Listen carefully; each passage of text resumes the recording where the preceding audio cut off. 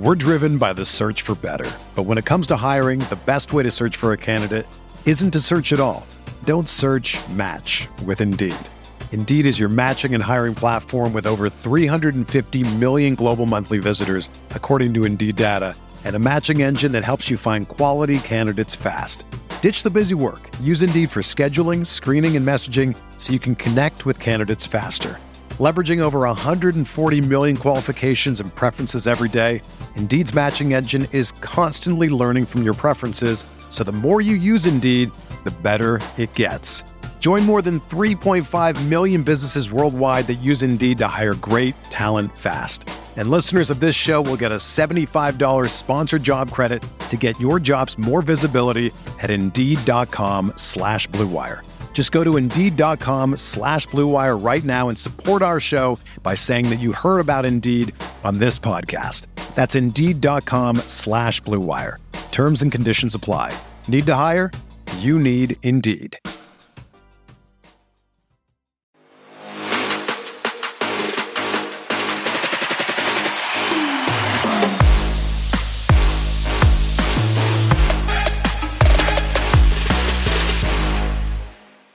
What's up, y'all? This is One Royal Way here on Kansas City Sports Network. My name is Joel Penfield. Joining me tonight with my fellow co-hosts over at Royals Farm Report, Alex Duvall. How's it going, man? Joel, I am fantastic. We have had some of the best weather in recent Kansas City history recently, right? I mean, it has been awful. It's been horrendous. It's cold. It's rainy. It's hot. It's supposed to be 91 degrees on Monday. I have no idea what's going on ever. It's like we've got the most ridiculous weather patterns ever. But I will say that we were able to sneak some baseball in this week at the high school level. We got a big rivalry game coming up tomorrow. And then district tournament starts in a week and a half or so. So life is moving quickly. The school year is almost done, which means I'm inching closer to my 2 months of summer vacation. So I'm fired up. So one thing I will always regret. And I took the summer vacation for granted all through elementary school, middle school, high school, college, got into the real world. And I was like, oh crap, this is awful. Now my wife is a teacher, so she gets that time off. And I'm like, man, I got that 6 a.m. alarm going off, going to corporate America. I'm like, well, this is the life I chose. That's what I think to myself every time the paycheck hits. Is like, well, this is the life I chose. So it's got its trade-offs and trade-offs. Little give and take, that's for sure. Well, like I said, we got a lot to talk about over the last couple of games that we've seen this weekend and this week. Before we do that, show is always brought to you by Kansas City Strength and Conditioning. Let's hear a quick word from them. From the beginning, we knew right away that we wanted to do strength conditioning and a throwing program for the baseball and softball community. It wasn't something we were trying to back into or all of a sudden learn. We knew we were really good at coaching these skills from the get-go. And the fact that we're in the same business, the employees are all on the same page, we can write a program based off of what a kid needs, not just getting him stronger or faster from a general sense. It's what does this kid need? On the pitching end, we can say, hey, this kid needs such and such. He needs to do this or that better. A lot of times it turns out it's not something that needs to be fixed in the baseball cage or on the throwing mound. It actually needs to be fixed in the weight room.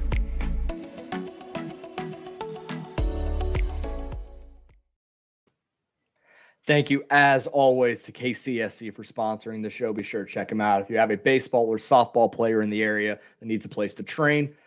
All right, Alex, let's get into this here. Big news for our side on the Royals Farm podcast and RoyalsFarmReport.com with MJ Melendez making his big league debut on Tuesday night against the St. Louis Cardinals, DH, and he got his first big league hit. So a lot of good stuff there on the kind of letting the kids play and getting them in to the lineup. We'll talk a little more about that here in a little bit, but was it really cool? It was really cool to see MJ make his big league debut. I mean, if you followed what happened in 2019 for Royals fans that maybe didn't follow Royals Farm before we joined KCSN, he really struggled, hit like $160, power was gone, striking out almost 40% of the time. Completely revitalized his career last year, led the minor leagues in home runs with 41, cut the strikeout rate almost in half, started walking more, always played elite defense. And it ultimately leads to him making his big league debut here in 2022. So really exciting stuff. And hopefully he's part of that next wave position players coming up here soon to KC. I'm going to get sentimental on you for a minute, but when Patrick Brennan and I, Patrick just told me he was starting Royals Farm Report, and from day one, I was like, dude, I'm in. Let me know what you need. I don't know. He wrote the first article at Royals Farm Report was about Chris DeVito, and then I think the next day was the MLB draft, if I remember that right. And I remember I was at a Legion ball field in Warrensburg when the Royals drafted Nick Pratto and MJ Melendez. And I remember thinking at the time, okay, because I was new at this, right? And so I remember thinking, okay, Nick Pratto, one of the best prep hitters in this draft class, left-handed first baseman, reminds me a little bit of Eric Hosmer. I'm in. Okay, cool. And then they drafted Melendez, and it took me a minute to, just get a little research in on Melendez. Hadn't done a whole lot of work on him pre-draft because he was committed to play for his dad at FIU. And you start digging on this kid, and I'm like, okay, this kid's going to hit for a ton of power. And I think a lot of the pre-draft stuff on Melendez was, good average hitter, great defender, may not hit for a lot of power. And all the data that came out was he had the best swing, the best bat speed in the draft class for prep hitters. And I'm watching him swing like this guy's going to hit for power. And it's so cool because he was a part of that first draft class that we watched when we started Royals Farm Report, go from rookie ball to low A to high A to double A to triple A, and now in the major leagues.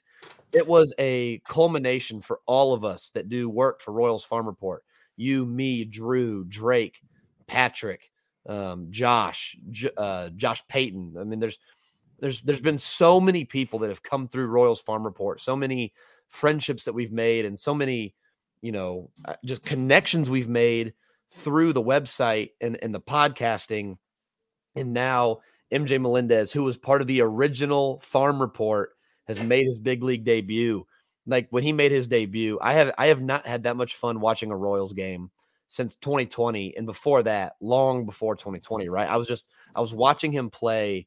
Was that Wednesday night, just sitting there, Tuesday night maybe, and sitting there going, man, like this is what we've been working for 5 years. And now here he is. It was one of the coolest moments of my brief semi-professional life here.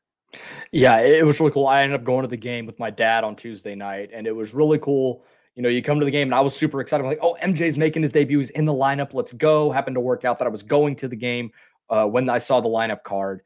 And I go out and, walk around the stadium a little bit. My dad and I got there early. We saw a bit of BP, walk into the Hall of Fame, work our way around. We sit down with our beers, and you see Bobby Witt Jr. and MJ Melendez are both warming up together or like near each other, running their sprints and stuff. And it's like, that's the future right there. And what struck me, and maybe this is just like the kind of the stuff you can't quantify about baseball that I like, the intangible stuff, he looked like a pro. Like you could just see the way the uniform fit on him. He had his gold chain rocking and he's doing it and just looked like, yeah, I'm ready to go. Like he just had this air about him that you could feel that it was time. And he stepped into the box and you could tell he was locked in, put together the best at bats that anybody had that night. The Royals still scored 7 runs. It was one of the best offensive outputs, 7 runs. Woohoo. But all 4 at bats that he put together were great. Ended up hit a ball hard, rolled over, but hit it hard to the first baseman. Then almost went yard to left field in his second at bat. Worked it back, and then he scalds a ground ball for his first big league hit, and then worked to walk after being down 0-2, I believe. Worked it back and works the walk in his 4th at bat. It was remarkable. And that is kind of becoming a thing with some of these young hitters that we're seeing in the Royal system. The tutelage of guys like Drew Saylor and Mike Tozar, Alex Zumwalt are paying dividends now at the big league level. When you see a guy like that come in and look completely unfazed in his first big league game. He definitely looked like the most professional hitter in the lineup, which is not good for a lineup that's very veteran. Yes. But I was thinking about this the other day too. That 0-2 count that he worked into a walk in his big league debut, there's not another hitter in the Royals lineup outside of maybe Carlos Santana who turns that into a walk. Right. On Wednesday against Adam Wainwright. Adam Wainwright was up on him, down 1-0, 2-0 in the count. It's a 1-0, 2-0 pitch. Threw like a I don't know if Waino mixes his slider and throws like a cutter, but it was like a little baby slider / cutter that he threw on the inside of the plate that ran off the plate inside, and MJ never appeared ready to swing at it. Like, he had a plan, like 2-0. This pitch isn't what I'm looking for. I'm not swinging. And I'm thinking, I was sitting there thinking to myself, it was a 2-0 pitch because the 1-0 pitch was a fastball that ran off the plate outside. And I'm sitting there watching this at bat thinking to myself, there's not another hitter in this lineup outside of maybe Carlos Santana who takes both of those pitches and works to it 3-0. Yep. There's not, his at-bats are so planned out and mapped out. He knows exactly what he wants to do with what pitch he wants to do it with before he gets to the on-deck circle. And it's like, how many of these Royals hitters do we watch just go flailing at pitches? Now, for Salvi, sometimes it works. He leads the league at home runs. Andrew Benintendi's hitting about 400 right now. Sometimes it works, but none of them have a plan quite like MJ Melendez. And I tweeted it out on the Royals Farm Report Twitter account, but I was like, I don't know how, if you're Dayton Moore, JJ Piccolo, you can watch MJ Melendez's first 2 games and not just call up the rest of them right now. Like Prado, Pasquantino, come on, let's go right now. You're coming. Let's go right now in the big league lineup. We will figure it out later. Ryan O'Hearn, see ya. Carlos Santana, see ya. Hunter Dozier to the bench. But I don't know how you can watch those at bats from Melendez and not be ready to promote all of the future right now and just see what happens. Yeah, the fact that he didn't look overwhelmed at all in his first 2 games, which is pretty remarkable for any guy that makes his big league debut. When you could tell they're just calm, cool, collected, and they know how good they are right away. Even Bobby Witt Jr. in his first game had some ugly swings. Now, he was able to make adjustments, got his first big league knock, that ended up winning the game on opening day. So he made the adjustments quickly. But those first couple at bats, he was not ready for that 0-1 slider. He was not ready for that heater up. MJ was just ready for anything and had his plan and executed it and got his first big league hit, which ended up in an RBI too. So that makes it that much better. Now, speaking of Bobby Witt Jr. in that game too, finally got off the schneid, first big league homer, basically hit a 7-iron stinger on a changeup at his shins and hit it 417 feet to left center.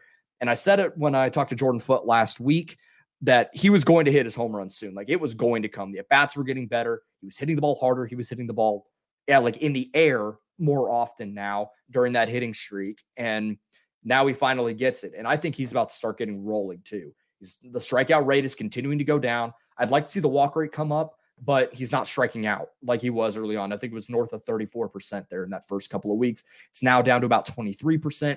Perfectly manageable. It's about what he was last year between AA and AAA. And he's still so impressive defensively. But it was really cool that I got to see his first big league hit and his first big league homer in the 2 Royals games that I've gone to this year. So that was pretty cool. Yeah, the only Royals game that I've been to this year, he got his only day off. So there you go. Perfect timing there. So far this season. You mentioned the changeup he hit.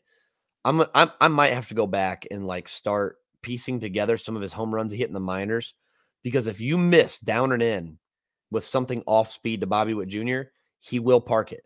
That is like his juice zone.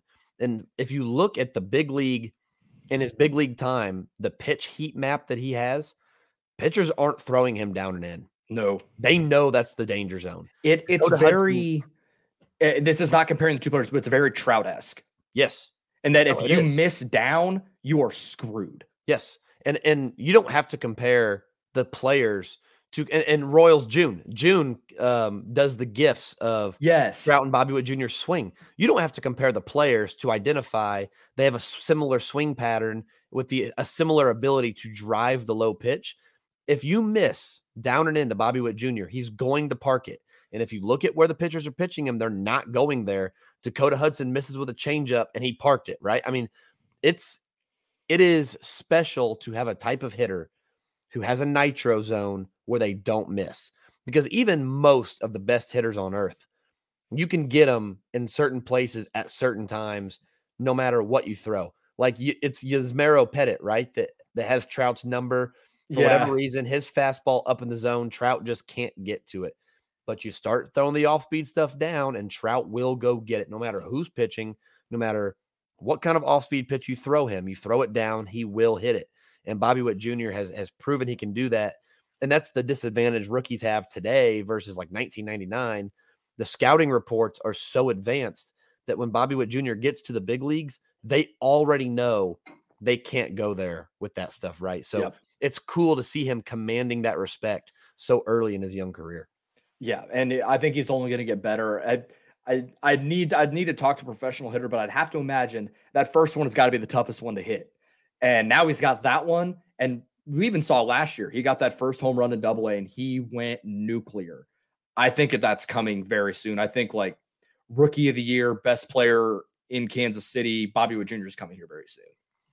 Yeah, that dude. And by the way, we were talking in the Twitter group chat today. Like, I think it was, we got to be careful here, but it was a buddy of ours who said, he's like, I knew Bobby Witt Jr. was fast.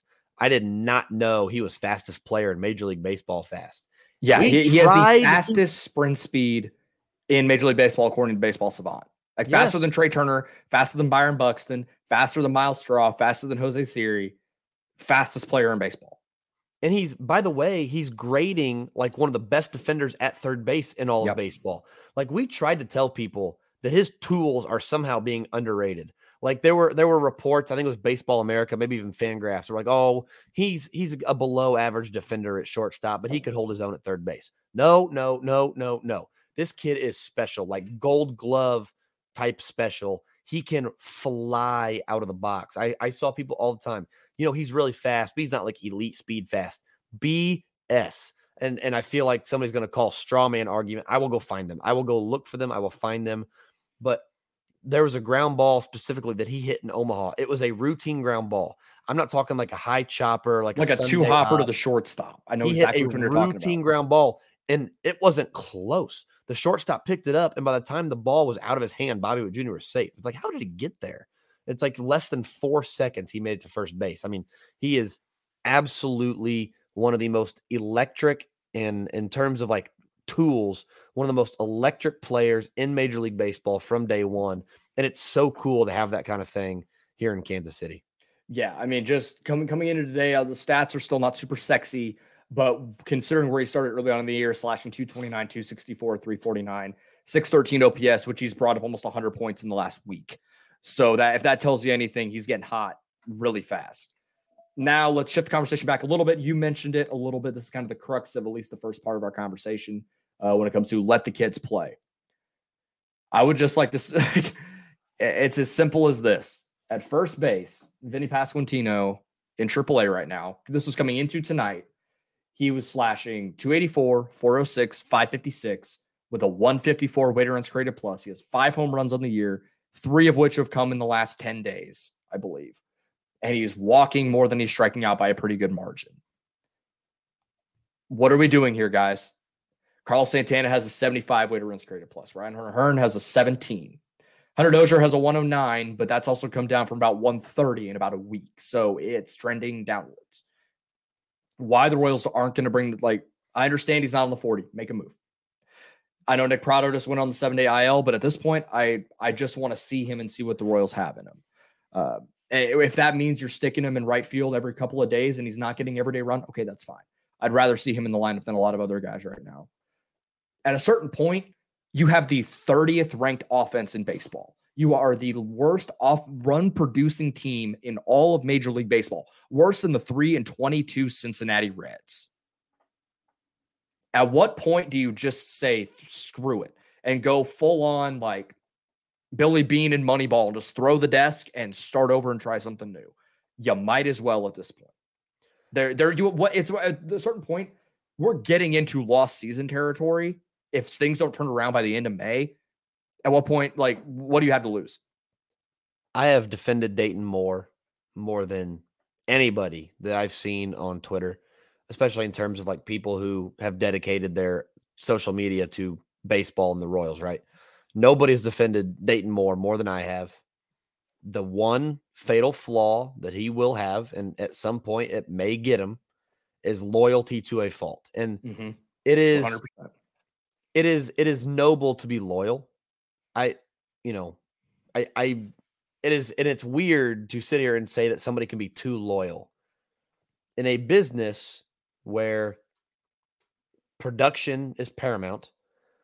Loyalty also comes in being loyal to the players who are producing by putting the best players on the field for them. Being loyal to Ryan O'Hearn is being unloyal to Salvador Perez and Whit Merrifield and Andrew Benintendi and Brad Keller and Zach Greinke, because you're not giving those guys the best chance to win. I wrote an article over at Royals Farm Report the other day. Show me that you're serious about winning. Having Ryan O'Hearn on the roster is not being serious about winning. It's being serious about 5 other things maybe, but not winning. Not at the big league level, not right now. And anybody listening to this, you cannot sell me. You cannot sell me that the Royals want to win more than anything else. I'm not saying they don't want to win. Of course they want to. But they have not shown us their willingness to pull out all the stops and do everything in their power to win because of who they are rostering. That is a fact. If they were that serious about winning at the big league level right now, Ryan O'Hearn wouldn't be on the team and Vinny Pasquantino would be. That is a fact. That is not being arbitrary. That is not a hot take. It is not me being radically opinionated. I don't understand all the time why they don't want to win right now. I get it. There's development that has to go on. I get it. You're being loyal to your players to a fault. Be loyal to the players who are producing. Be loyal to the guys who have stuck it out in the clubhouse, who have been here, who are leading your team. Be loyal to them. Give them every opportunity to win, because Whit Merrifield wasn't on these teams when they were competing in the playoffs. He's never been on a winning Royals team. Never been on one. Be loyal to him. Give him every opportunity. And right now they're not, because their best first baseman in the organization, both of them are playing in Omaha. And I know Prado's went on the IL, but you cannot tell me you're serious about winning and have some of your best players at the AAA level. You can't convince me of it. Like, I love the game of baseball. I want to root for interesting. I love the Royals. But if we continue on the trend we're on, I'm probably going to continue to defer to watching other baseball games because they're interesting. We're driven by the search for better. But when it comes to hiring, the best way to search for a candidate isn't to search at all. Don't search, match with Indeed. Indeed is your matching and hiring platform with over 350 million global monthly visitors, according to Indeed data, and a matching engine that helps you find quality candidates fast. Ditch the busy work. Use Indeed for scheduling, screening, and messaging so you can connect with candidates faster. Leveraging over 140 million qualifications and preferences every day, Indeed's matching engine is constantly learning from your preferences, so the more you use Indeed, the better it gets. Join more than 3.5 million businesses worldwide that use Indeed to hire great talent fast. And listeners of this show will get a $75 sponsored job credit to get your jobs more visibility at Indeed.com/Blue Wire. Just go to Indeed.com/Blue Wire right now and support our show by saying that you heard about Indeed on this podcast. That's Indeed.com/Blue Wire. Terms and conditions apply. Need to hire? You need Indeed. I just want the Royals to be interesting at this point. That's all we can hope for, because I don't think they're going to magically rip off a 10 or 12 game win streak. I just don't think that's in the cards. But if they're middling, I've rehashed this take over and over again, but I'm going to keep saying it until I'm blue in the face. I would much rather watch a lineup with MJ and Vinny and Bobby and Kyle Isbell and Nick Prado in a lineup and the Royals lose, because at least we know what we're going to get in the future. Most of this roster is not going to be on the next good Royals team. So you might as well start getting the guys in the lineup that are and see what you have in them and then make moves accordingly. But at a certain point, what do you have to lose? I would much rather root for interesting than loyal, maybe in their minds, rational takes and rational moves that ultimately continue to lose you more games. If they bottom out this year and be worse than last year, it might be 2025 until that window opens. And we were told 2021, and then it shifted back to 23. we're just going to continue moving back like we saw in the mid 2000s. Like it's a similar trend if they don't turn it around soon and don't start making moves toward the future soon. Yeah, and I like a lot of what they've done. Like, and that's the thing. I know I sound like I'm complaining and it's terrible. I love so much of what the Royals have done, which is why it's frustrating that they just keep doing a few and it's not like they're messing up the big stuff. I really don't believe they are. I think the big picture, the Royals do things so well. They are so well run that it's hard for me to be mad at them when they are clearly screwing up. Like, it's kind of like when you have a child, like as a teacher and a coach, you have a kid who does all the right things and they royally screw something up. And you're like, Johnny, I love you. You are awesome. You do everything we ask you to do, but you really messed up this time. And we're going to have to punish you for it because you absolutely cannot do that. It's hard. It is the worst part about being a parent, a teacher, a coach, a GM. We love you. You're awesome. You have done everything we've asked you to do. It's not good enough. The Royals, for a long time, have not been willing to go there soon enough. They wait until it's too long. They wait until it's too late to make that move. It is possible that they do all these good things, sign Taylor Clark, develop Scott Barlow, go get Brad Keller in the Rule 5 draft, go find a Dylan Coleman in a trade, go get Edward Olivares, Gabe Spire, like sign Zach Greinke in free agency. They've done so many good things. I don't want it to sound like I'm just beating a dead horse. I hate the Royals. They're so poorly run, blah, blah, blah. It's just you have a very obvious flaw right now, and it is being too loyal to a player who's not good. He's not a good Major League Baseball player. Go get one who might be and start the process of replacing guys that we've seen too much of. That's my only complaint right now, but it is such like a gaping flaw, such a massive issue that it's like it's hard to ignore no matter if the rest of what's going on is like, hey, I kind of like what you're doing over here. I think some of this too is because you and I were around the same age, and we, when we were in high school and college was when the Royals started to get good. So we have a little bit of recency bias in here of we know what winning baseball in Kansas City looks like, which is not something a lot of other small market teams can talk about. So we know there's a banner at Kauffman Stadium within the last decade. The Yankees don't have one of those, right? So we know that this team can win and this organization can succeed. If we did a podcast sometime between 1985 and 2015, we'd be singing a tune like, oh, it's the same old Royals. Like, this is just what happens. It's the way it is. But we know what winning baseball looks like, and that's what we want. We're not saying this because we want to be angry. We want to be frustrated. We're frustrated because we have seen what the good can be, and that we know it should come around again soon should this core turn into what we think it can be. So it is frustrating when they get the small things wrong, because those small things are moving the window back. And that's the last thing that you want, because you're heading toward mid-2000s apathy real fast. Like, people were willing to give a little bit of, grace and just, all right, this is the way it goes when you have a couple really rough seasons after the core leaves. But at a certain point, people, the attendance is already really rough. Losing the games you have, getting blown out the way you have early, it's not trending in the direction that you need if you really are serious about competing soon. And the thing that gets me is the most frustrating thing, I think, is not everybody is going to hit right away. Not everybody's going to hit ever. Like Jackson Kowar, he's great in AAA. Okay, he's a sure thing, right? No. If you call up Vinny too late, just for example, you call up Vinny, you wait, you call him up, you think, oh, he's a sure thing, we got him, he'll be fine. Maybe you call him up and he never makes the final adjustment. And now you're a year too late from signing X first baseman in free agency who's going to help you long term because you thought you had Vinny. Yep. Or maybe he's Mike Moustakas, and it's going to take a few years to really get going to make that final adjustment, and you're going to need him to have made that adjustment already when it's time to compete. It's just like, I don't know. I don't want to beat a dead horse. We can talk about something else. I'm trying to justify the negativity.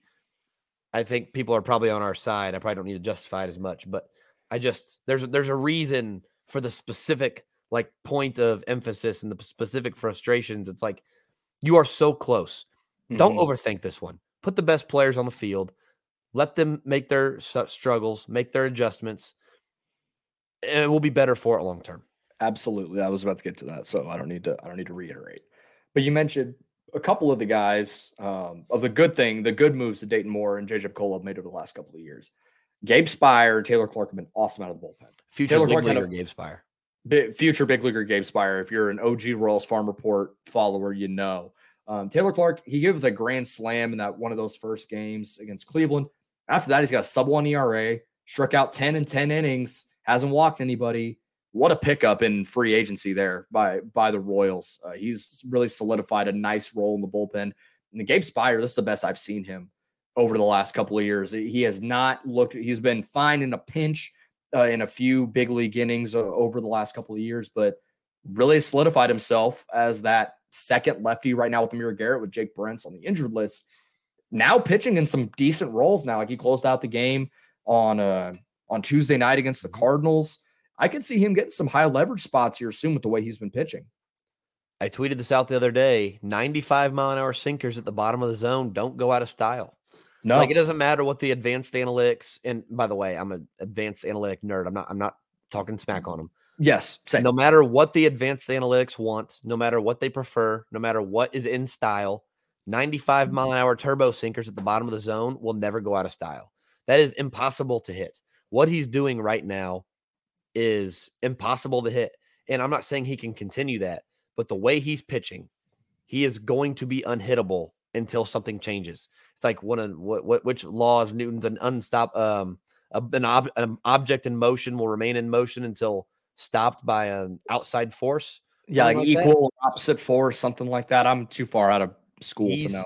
He is going to continue down this path until something stops him, whether it's himself or a major adjustment from big league hitters. But Gabe Spire sinker-slider combination right now from that arm slot is going to play no matter the era, no matter the ball, no matter the hitters, no matter the steroids.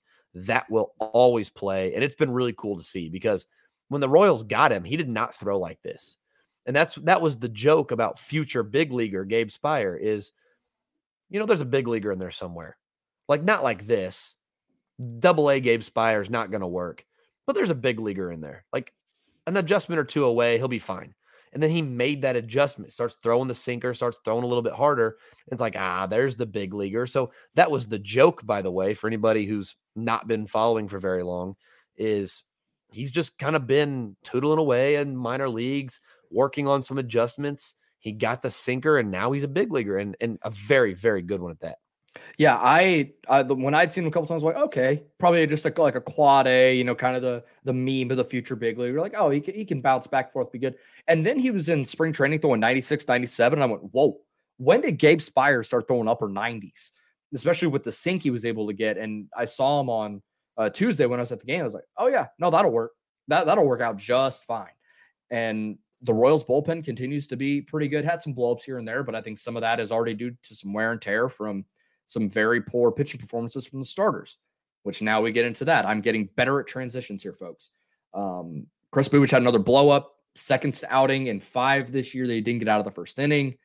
I'd imagine he's probably on a trip up I-29 here pretty soon to Omaha, maybe to work on some stuff. That hasn't been announced yet, but I don't think his start comes around again until middle of next week. So we may not hear anything until after the Baltimore series, but it is confounding.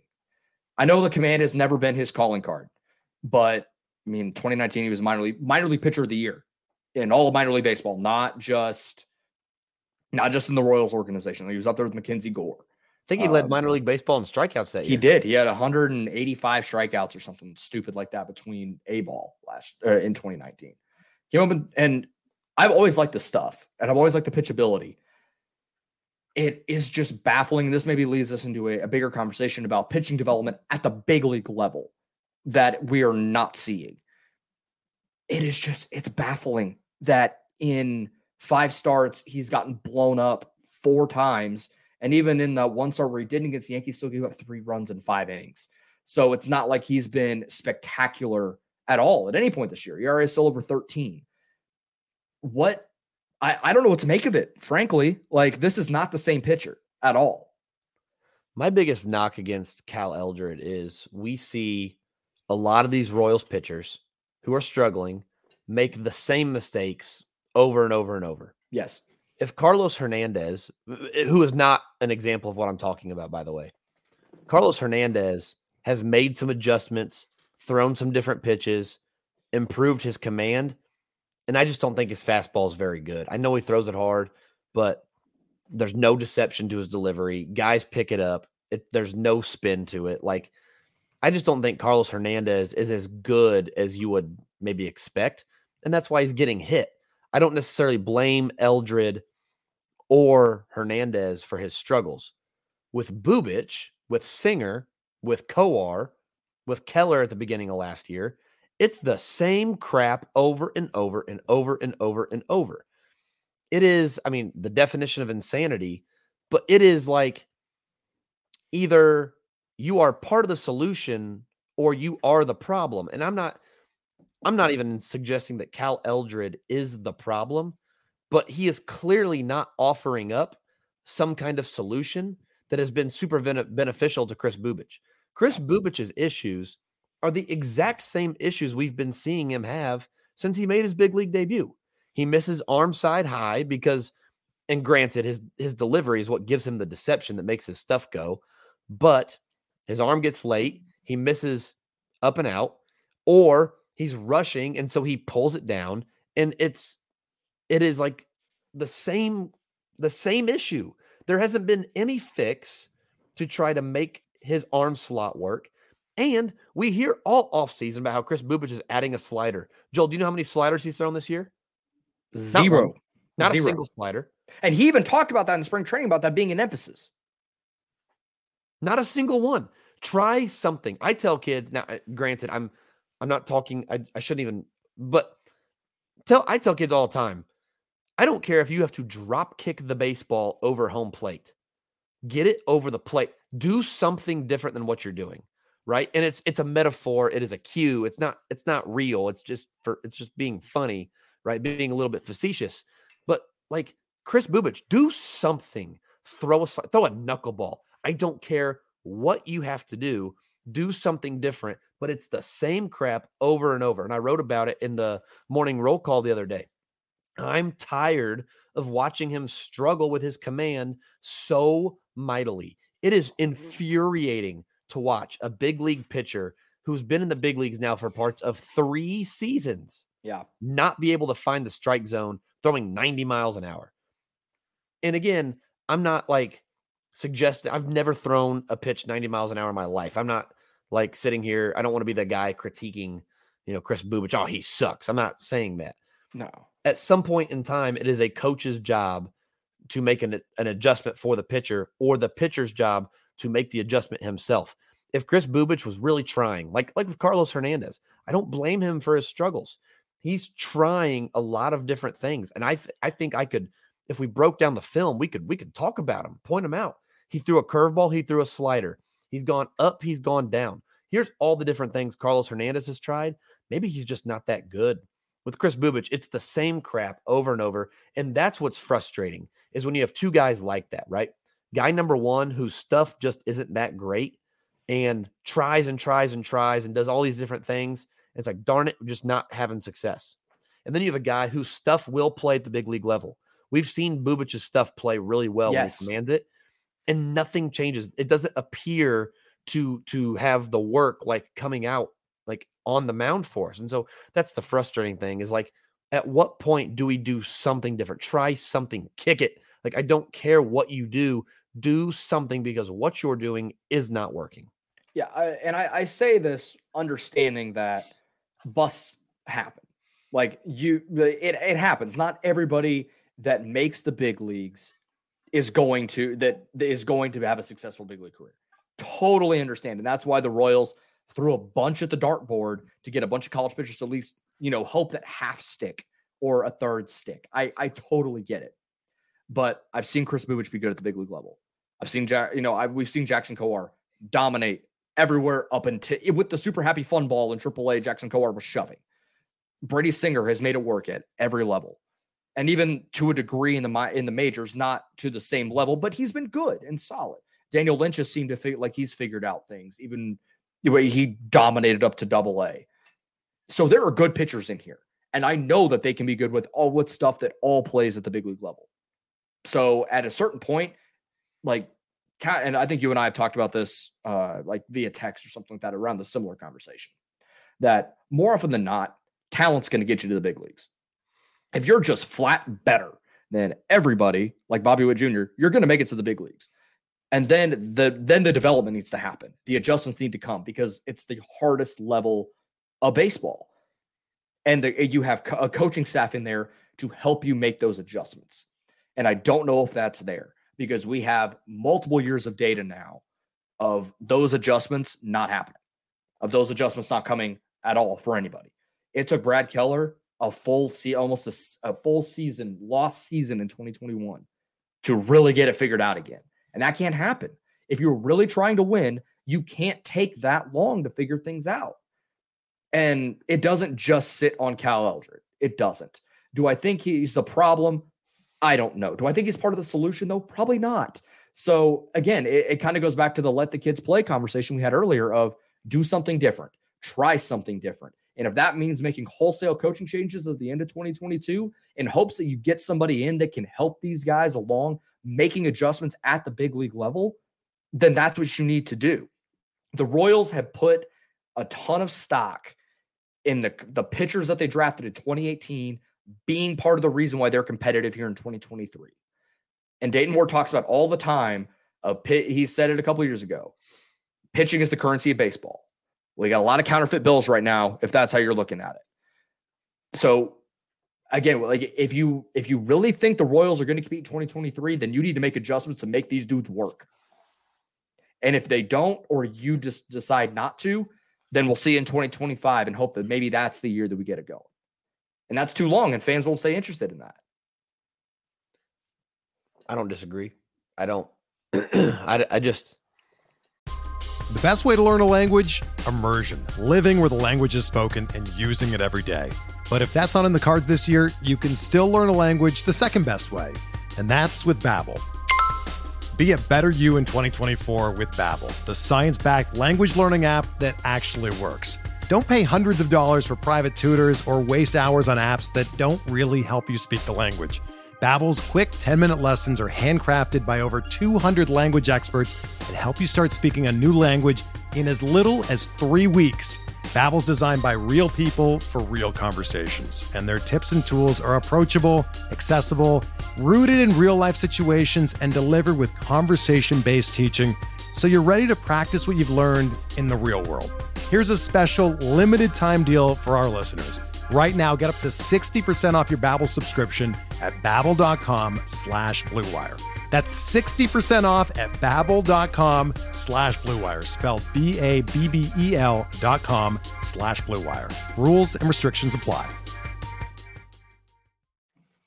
I think it's interesting to me how successful they were in 2020 at developing the hitters, fixing the hitters during the COVID season. Yep. And apparently thought Chris Bubich was good enough to go from high A to the big leagues with no experience at Double-A or Triple-A.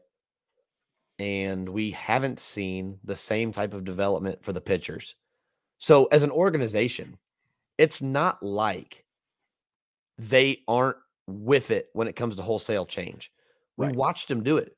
Drew Saylor, and I reference Drew Saylor all the time, and it probably sounds like I'm blowing smoke up his ass because we've had him on the show. And Drew Saylor comes in, and they made wholesale changes. Not just Drew Saylor, but Alex Zumwalt recognized we need to do something different. They promote Zumwalt. He goes and gets Drew Saylor. They make wholesale changes. And look what happened. It paid off. I don't understand the hesitation to do that to the pitching side. Now, I think they've done small pieces of it at the minor league level, and we're seeing it right now with Mazzucato, Panzini, and Kudrna having not pitched. I think that's a sign of clear, wholesale philosophical differences of the past where We're going to hold these guys out and develop them and polish them. And then when we think they're beyond ready, we'll send them out in a year where it doesn't matter how many innings they throw. It doesn't matter how good they are. They're not going to get out of high A at best, right? They're probably not going to get out of low A. So just hold them back. Let them develop. Let them lift and get stronger. And then we'll send them out. I think we're seeing evidence of it at the lower levels. I don't understand the hesitancy of making those types of changes at the big league level, like you started this off with. So if they're holding on to Eldred because of Brad Keller, it's kind of hard to argue with because Keller's been really good. But where is the results for all of the other pitchers that they've brought up? Because Daniel Lynch, we know, it's not a secret, gets a lot of help in the private sector. He goes and trains, he goes and learns, develops in the private sector in the offseason. None of the pitchers were able to work with the big league coaching staff last offseason, so who knows what to attribute with Keller. We also know that pitchers have been working on different pitches, and the org's like, nah. Like, we have evidence of that with Chris Bubich.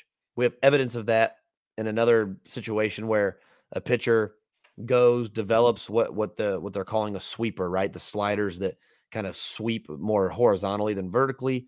And the org's like, nah, don't throw it. It's like, lean into it a little bit. Lean into the revolution. Lean into the analytics. Lean into a different style because I don't know. It's not, I don't think the pitching staff is as far behind as maybe some pushing the panic button. But at the same time, it's like we talked about with Bubich and with Singer not throwing a changeup. It's like, please do something different. Just try to do something that is not what you're doing at present. Because what you're doing at present, just not working. Adapt or die. That is like my favorite line in that movie. Go back to Moneyball. I mean, it's one of my favorite movies. And when you're kind of analytics nerds like you and I are, it kind of fits the bill. And when you look at the teams that are awesome at pitching development, it's almost like there's a correlation with success. The Giants, the Rays, the Dodgers, these are organizations that heavily develop pitchers at the big league level. I mean, the Giants took a rotation with Kevin Gausman, Anthony DeSclafani, and Alex Wood, who were fine big league pitchers, nothing spectacular, and won 108 games. The Rays pick dudes out of the scrap heap that you've never heard of and turn them into ridiculous pitchers. Now the Dodgers are the Dodgers because they spend the most money. So maybe the Dodgers are not the best example, but the Rays are a good example because they're a small market team. I don't know. Maybe go pick their brains, see what they're doing, and see if you can make it work. Because what you're doing right now ain't it. We've knocked the pitching staff. Let's talk about really quick, though, and sing some praises of what the hitting development has done at the big league level. Yeah, absolutely. I'm not trying to spend too much time doom and gloom here, but let's focus on some of those hitters really quick because maybe we attribute some of it to the scouting department because some of it is just identifying players who have the ability, need a tweak or two. We'll bring them in, put them in our system, and they'll go play. And part of it is definitely coaching them up. Andrew Benintendi's hitting 400. Great move. Khalil Lee is addicted to striking out. Nobody else from that trade has made major waves. Andrew Benintendi has been clearly the best player of that trade. Great move by the scouting department. Great move by the hitting coaches getting him going. Michael A. Taylor has lowered his strikeout rate, raised his walk rate. And again, I still don't think he's in any way going to be a part of the future. And I still don't love that he's playing every day.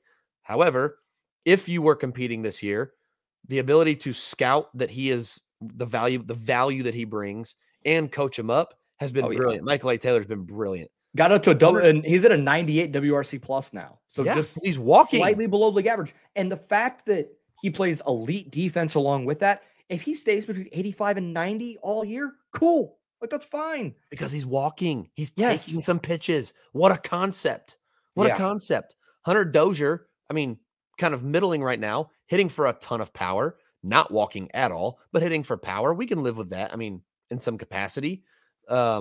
Nicky Lopez last year, worth 6 wins. Like, I don't know if I buy that, but he was an above average hitter, an elite defender. Bobby Witt Jr. is obviously doing what he does. Whit Merrifield could use some help, maybe a day off. I don't know. Carlos Santana's just old. Salvi last year leads the league in home runs. Like they've started for all the issues they have scoring runs. If Salvi picks it up, they get one of those first basemen out. They bring up a first baseman and put him in. Like they've actually, like, I'm willing to give the hitting side of things a little bit of credit, or the scouting department. I don't always know like who to attribute that to, because a lot of these hitters didn't come from the minor leagues, right? Salvi's been here. He made an adjustment at the big league level. Dozier's been here, made an adjustment at the big league level.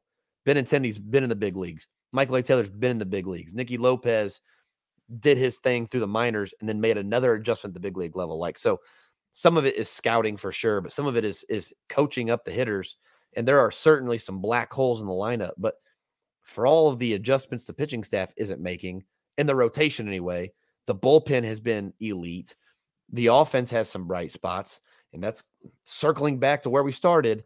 It's not all doom and gloom, but they're doing it's just like the banging your head into the wall frustration of you're doing so many good things. Just keep doing more of those instead of running Ryan O'Hearn out in the cleanup spots. Like, if you really want to play Ryan O'Hearn, if that's your angle, bat him 8th. Like that's where I know that I'm justified in feeling this way, is when they run him out there in the cleanup spot. Yep. Like, now, I was at the game on Tuesday, kind of hurt a little bit, I won't lie. But I want to shout out Edward Olivares too. 169 weighted runs created plus. He was nice. And I would have much rather seen in high, like before the game when I saw he was in the lineup, I was like, man, I'd rather see Isbell in there against a righty. And he goes out there, goes 4 for 5 with 2 RBIs. Like, hey, he proved me wrong. He's hitting the ball hard, and he's not striking out a ton, 11%. That's a great 4th outfielder to have. And I'm glad that he's put that together and they're not shipping him up and down I-29. Like, he's actually proving to be great in that role. And he wasn't bad in the leadoff spot either. So maybe there's something there. But hey, I do want to shout him out because he deserves it a little bit. He's been awesome. And he's a guy, when we talked about Olivares and Isbell, I kind of kept coming back to, I'm okay with whatever they do with Olivares. I don't think he's an everyday starter.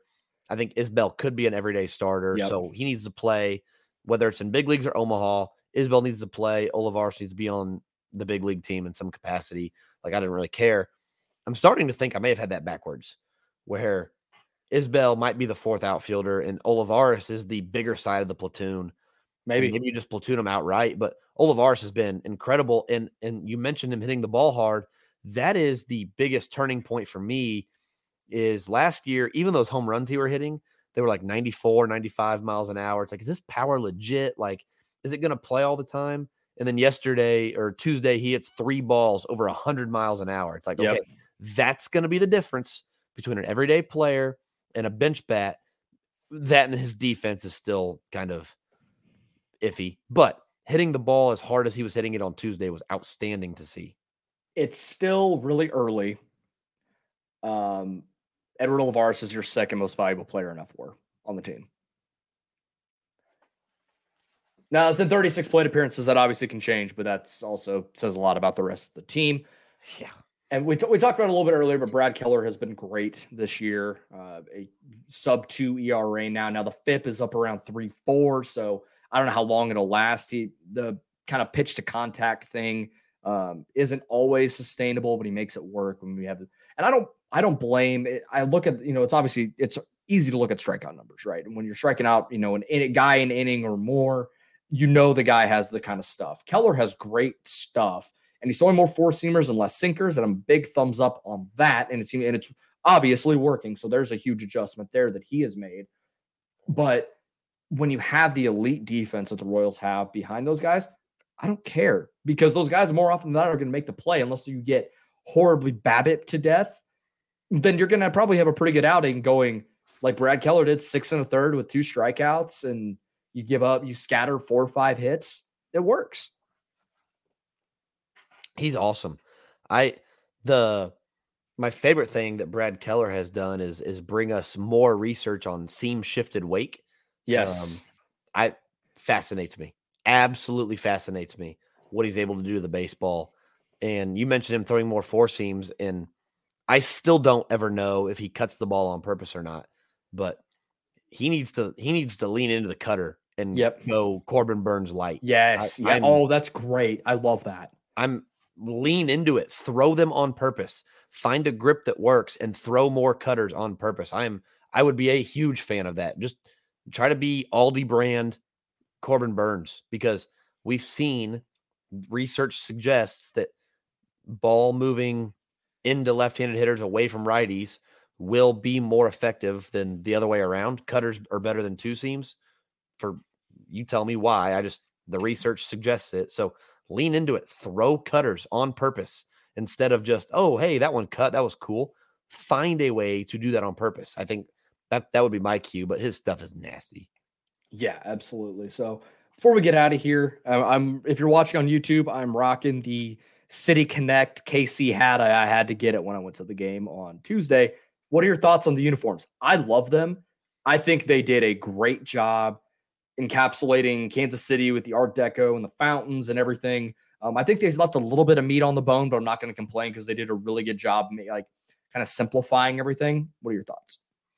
I would have found a way to incorporate the Monarchs in some capacity. Oh, yeah. I would have. Okay, so case in point. Okay, so it's not on your hat. Does your hat have the crown in between the C?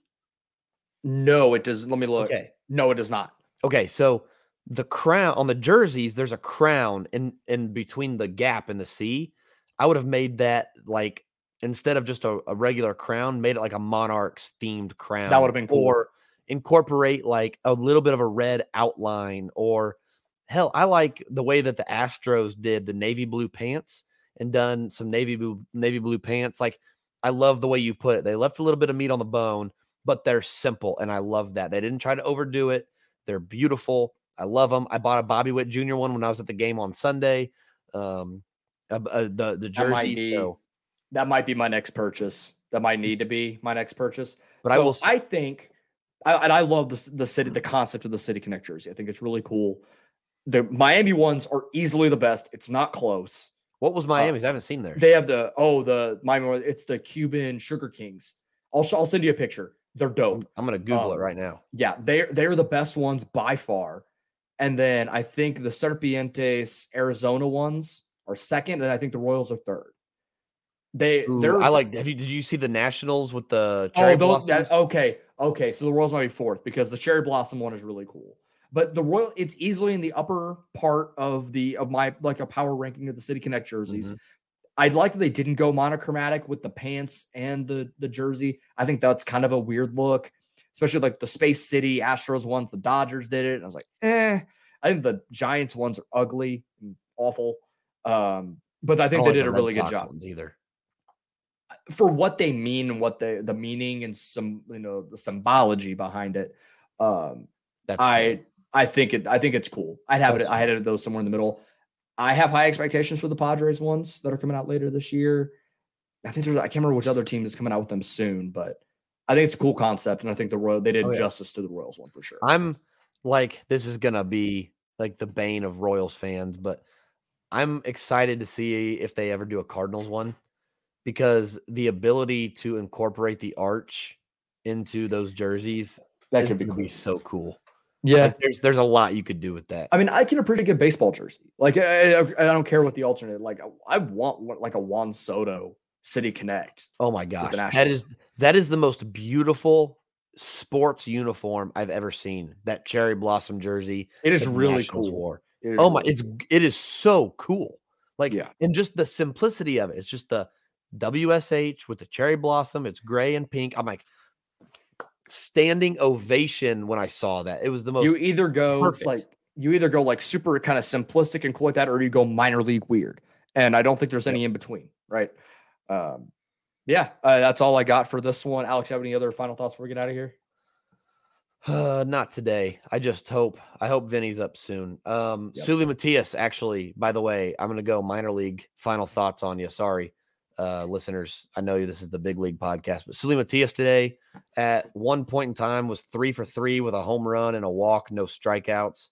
In his last 7 games, he has, 4 extra base hits, 7 walks and 9 strikeouts. Yeah, he ended 3 for 3 with the That'll walk. work for him. Like, dude, it's minor adjustments. It's a slow process. He should be in Double-A all year, I think. But the progress he's making is real. And by the way, he's finally healthy, so that's a big piece of it. And cross your fingers he stays healthy. And dude, if he keeps doing this, he's gonna force the Royals to consider putting him on the 40 this offseason. Yeah. That'll be a really interesting storyline coming up here. So we got a little bit of runway on that, but that is an interesting storyline to follow. Royals Farm Report. So we'll be on that. We'll be back with that podcast on Tuesday. We normally record on Sundays, but with Mother's Day, we're gonna knock it up a day and go. That'll be out on Tuesday. Thank you all for listening to this. Subscribe to KCSN here on YouTube. Hit that notification bell so you don't miss any Chiefs, K-State, KU, Mizzou, Royals, and some more fun stuff to come as well there. Subscribe to KCSN Kansas City Royals on Spotify or iTunes to help grow the channel. You'll see this show and Royals Farm Report there every Tuesday and Friday, Monday or Tuesday, and then Friday. And then if you are going out to a Royals game here, I know they got a 9-game roadie. They're going Baltimore to Texas to Colorado, which is stupid. But when they're back in Kansas City, be sure you get your tickets. Some tickets for less. It's a local company. Give you some of the best deals on Royals tickets. Head out to Kauffman Stadium. Trust me, there's going to be plenty of seats. So go and find a ticket. Go out, bring the family, enjoy a game, and we'll talk to you all next week.